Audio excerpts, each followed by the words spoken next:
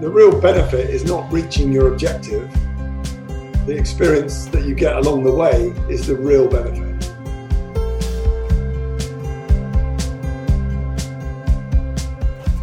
So I kind of wanted to have a talk to you about your own experiences and sort of what brought you to the Youth Adventure Trust. Can you sort of explain what the Youth Adventure Trust is and what it does? We're a charity and we work predominantly with young people in Swindon and Wiltshire at the moment. It was set up back in 1992, so it's been around for a while now. And I think in the early days, I've been involved for about 20 plus years now. And in the early days, it was very much just a sort of single opportunity for a whole mix of young people to go and experience the outdoors. And it would be those sort of young people that don't get this opportunity. You know, many young people, for all sorts of reasons, do get these chances and opportunities. And there's a group of young people that just don't, and it's just not on their radar at all. So that's what it was very much in the early days, was just that opportunity to provide those experiences in a short camp to allow young people to experience things. So that's sort of where it started. But as times progressed, I would say we have developed that concept now into it being a development program for a specific group of young people, vulnerable young people, that face significant challenges in their daily lives. And that opportunity is a long-term intervention for these young people to build a whole range of sort of key skills, the main one of which is resilience.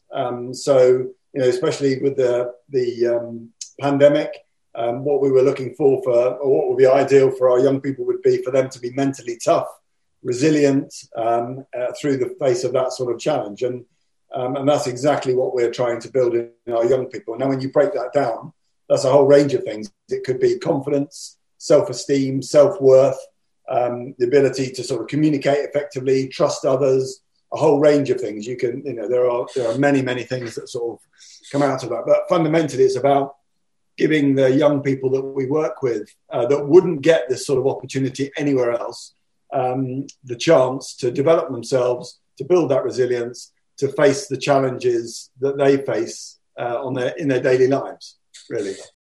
So what sort of activities then would be involved? I suppose now, just talking about the pandemic, for a charity that's based on getting people outside, how have you been able to adapt to everyone being stuck inside? So it's interesting because I think when you look, if you were to look at the website, initially it looks like we just provide outdoor activities for young people, and that's absolutely not what we do. We use the outdoors as a vehicle for change, but what we focus very much on is each of those young people's personal journeys. And so we are putting them in situations, adventure situations, or, you know, outdoor activities that enable them and us to take them on that sort of journey of development, self-awareness, confidence, all of those sorts of things. So we don't have a whole bunch of our own instructors. We don't have a bunch of our own equipment. We focus entirely on that journey that people go on, young people go on through the course of these activities. So clearly, at the beginning of 2020 in March, when the lockdown hit, we were faced with all of our programs are basically outdoors, a lot of sort of outdoor residentials and activity days in the local area for our young people. And all of those had to cease immediately. And we also, the other side of the coin was that we had a lot of fundraising events. We run lots of corporate fundraising challenges up in the mountains, all sorts of places. And all of that had to cease as well. So that was our income. And, you know, now we're the other side of it. It had about a 50% impact on our income as a charity. So pretty significant. But we needed to respond. You know, we had 190 young people engaged with us on the program. And suddenly all of their support networks fell away. You know, a lot of the young people get support through schools and all sorts of other agencies. And when the shutdown was initiated, that all fell away. And there's a basic principle that we sort of work to, and that is that we don't want to just be another organisation that lets these young people down. There's plenty of those around. And so we had to respond quickly to make sure that we just didn't let them down again. And so we've been working over the last 2 years, developing a new program for us, which was a mentoring program for young people, where our volunteers work on a one-to-one basis with a young person over a period of a year or so. This often happens when they get to the end of the outdoor residential and activity program. So we're, from start to finish, we start working with a young person when they're aged 11 and we finish at around about 16. So it's a very long-term, full-on engagement through that period of time. And that allows us to affect significant change for our young people. So when some of the young people get to the end of their outdoor program, which runs over 3 school years, some of them need a little bit of extra support. And that's why we introduced that mentoring scheme. So we've learned quite a lot of lessons from initiating that new provision for our young people. And so we're able to take that into a virtual dimension, if you like. So we identified the highest risk young people that we were working with, and we quickly developed that online mentoring service, recruited volunteers, staffed it, and got that going so that, all of the young people that really, really needed support had it at that time. And then we also then had to think about all of our other young people as well. So we developed a lot of online challenges that ran throughout the year. We developed something called the Thrive Award, which is like a little award scheme where young people learned skills, supported their local neighbourhoods, did their challenges, and earned their own little Thrive Award, which went down really well. A lot of our young people really bought into that. And then we also had something towards the end of the summer where young people are starting to feel really nervous about going back to school. And it was called Back to School Bingo. And young people tried a whole load of things like, getting their school uniforms on, walking the route to school, packing make their own packed lunches, all sorts of things to really get them engaged with the fact that they were going to be going back to school, because a lot of our young people were really nervous. And so we just tried to sort of cross that barrier for them, really. Yeah. And so really we were able to provide a good level of support right the way through the lockdown period up until October, where actually we were able to run our first activity days where we got young people out of their homes, which are real pressure points for a lot of our young people. And to get them outside to see their friends again in small groups, which we were allowed to do under the sort of national youth guidelines, was an absolute godsend to these young people, getting them out back in the woods, building shelters, cooking over fires, engaging with their friends. It was, hugely valuable, and they all said so. And we've been able to run days in February, and now we're just sort of hoping to sort of fully unlock our outdoor program and get back to normal really this year. So it's exciting times for us. Do they all have that experience of being outdoors? Do they all already like being outdoors, or do you get some which come from completely different background and just want to engage? How do you draw people in from different types of experiences and backgrounds? Yeah, so we work with sort of partner organisations, a majority of which are schools. We also work with young carers, and we go into those organisations and show them what our programme is all about and the benefits that can bring. And then really it's up to them to refer young people onto the programme. It's all voluntary. So, a young person, if they don't want to take part or they want to leave at any stage, can do. But we have well over 90% of our young people see the programme right the way through, which is a real indicator of how much they value the programme. Yeah.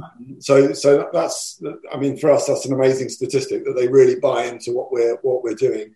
But in terms of their previous experience, I would say, generally speaking, they don't really have a lot of experience of being outside. Many have not been away from their local areas.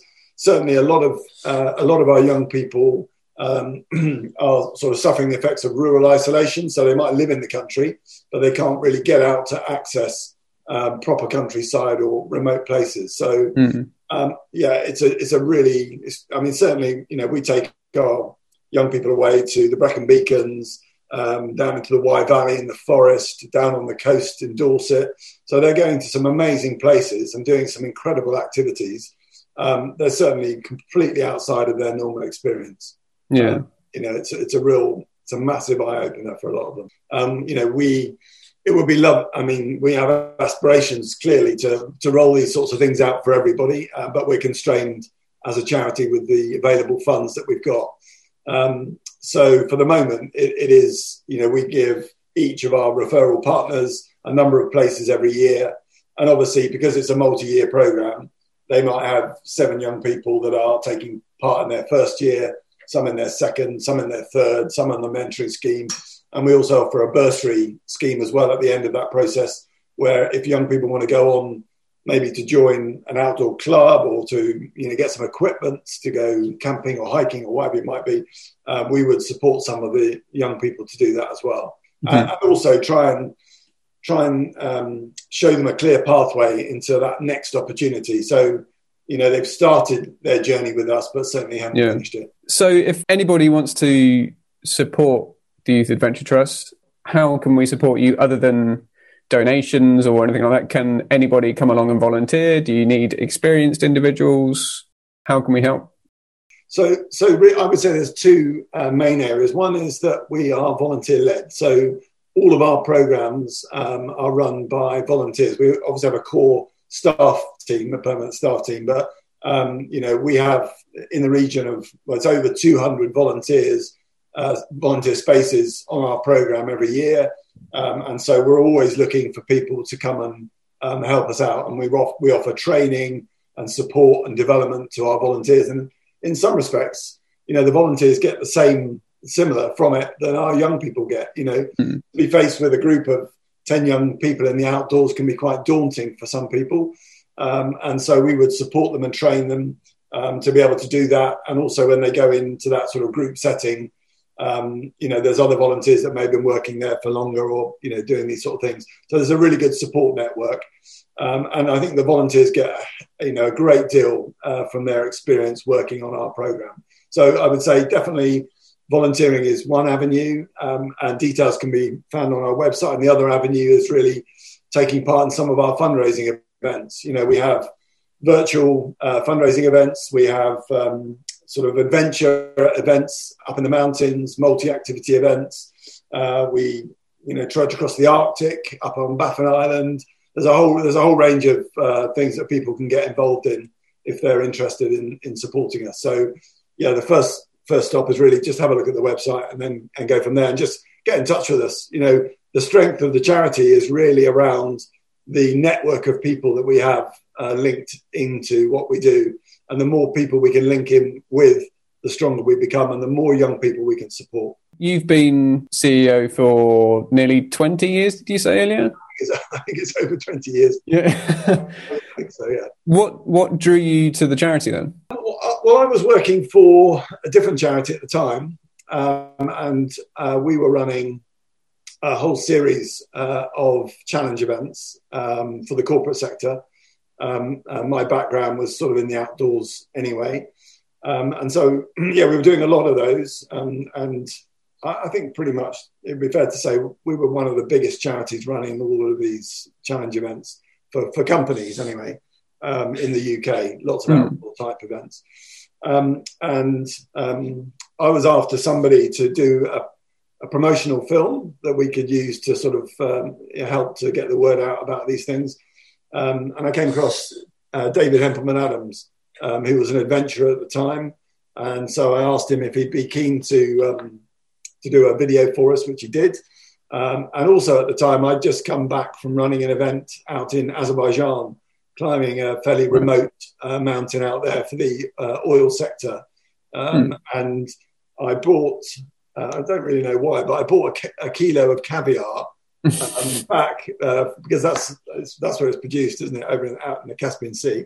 Yeah. And I don't like caviar. And I didn't really have the budget to pay him to do this, or as expensive. So I gave him a kilo of caviar, and he seemed quite happy with that. Anyway, so David had originally set up the Youth Adventure Trust back in the day in 92. And so he invited me to take over at that point. Wow. So that's where the link came from. Brilliant. So you said your background is outdoors already. What inspired you originally to get outdoors then? I think it was just when I was young, I just lived in the countryside and had a number of friends around that were also, in that similar area. So for us, it was just a very normal part of every day to just spend hours outside, building tree houses, adventuring locally, doing whatever. So it wasn't anything unusual. Whereas I think these days it is actually, it's a specific thing that you decide to do. But then it really wasn't. It was just, we used to spend 8 hours a day outside doing stuff. And so I just think it was so ingrained at the time. And we used to sort of ramp it up slightly. And we used to go off and we used to, walk along rivers and cycle long distance and go climbing in the mountains and all of those sorts of things. So we sort of took it slightly beyond just, adventuring in our local area, but it was just normal. So yeah, it wasn't, I don't think it wasn't a sort of bolt of lightning or anything. It was just a normal part of my life. But, and that's why my whole life has really been dedicated to facilitating other people to get into the outdoors, whether that's through corporate events or, young people having their first opportunity, or friends and family and colleagues dragging them around the mountains, or whatever it might be. I seem to have spent my whole life sort of doing that, really. Yeah, that sort of leads quite nicely onto the next question of why do you think it's so important that more people get outside and explore the natural world? I think I think there are very few opportunities in normal daily life to experience some of these sort of real life events. I do this trip across Baffin Island, which I've done for nearly 10 years now. And I take people that have never experienced the Arctic.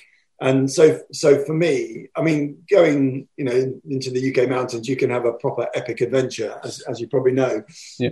But for me, when I take some people on that trip, that for me is going into a very real and very vibrant environment. And it's, you're making real lifetime decisions there.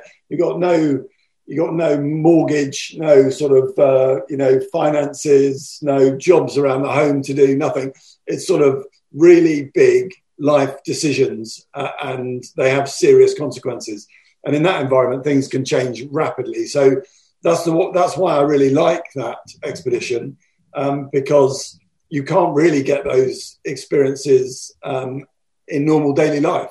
So you have to go into those environments. And likewise, for one of our young people in a charity, packing up their rucksack and climbing up to the top of a mountain in the Brecon Beacons, that's the same experience for them. So they get that real life experience. And I think there aren't many places apart from outdoor adventure that you really get those sort of self-affirming situations, really. Yeah. Saying that not a lot of people have the access to it, what do you see are the barriers then stopping people having that access? What is preventing people getting outdoors or even getting interested in being outside and engaging with the world? Well, so I think for a lot of our young people, there's a financial barrier. So literally the cost of traveling to having the equipment and doing that sort of thing, or going along to an outdoor centre or something, that is a barrier. I think access itself, so just not having the transport or being able to access that sort of transport is a definite issue for a lot of our young people. And then there's also that confidence level where if you've never walked up a mountain before or gone rock climbing or canoeing, the thought of it is just, well, it's not, it's not accessible to me.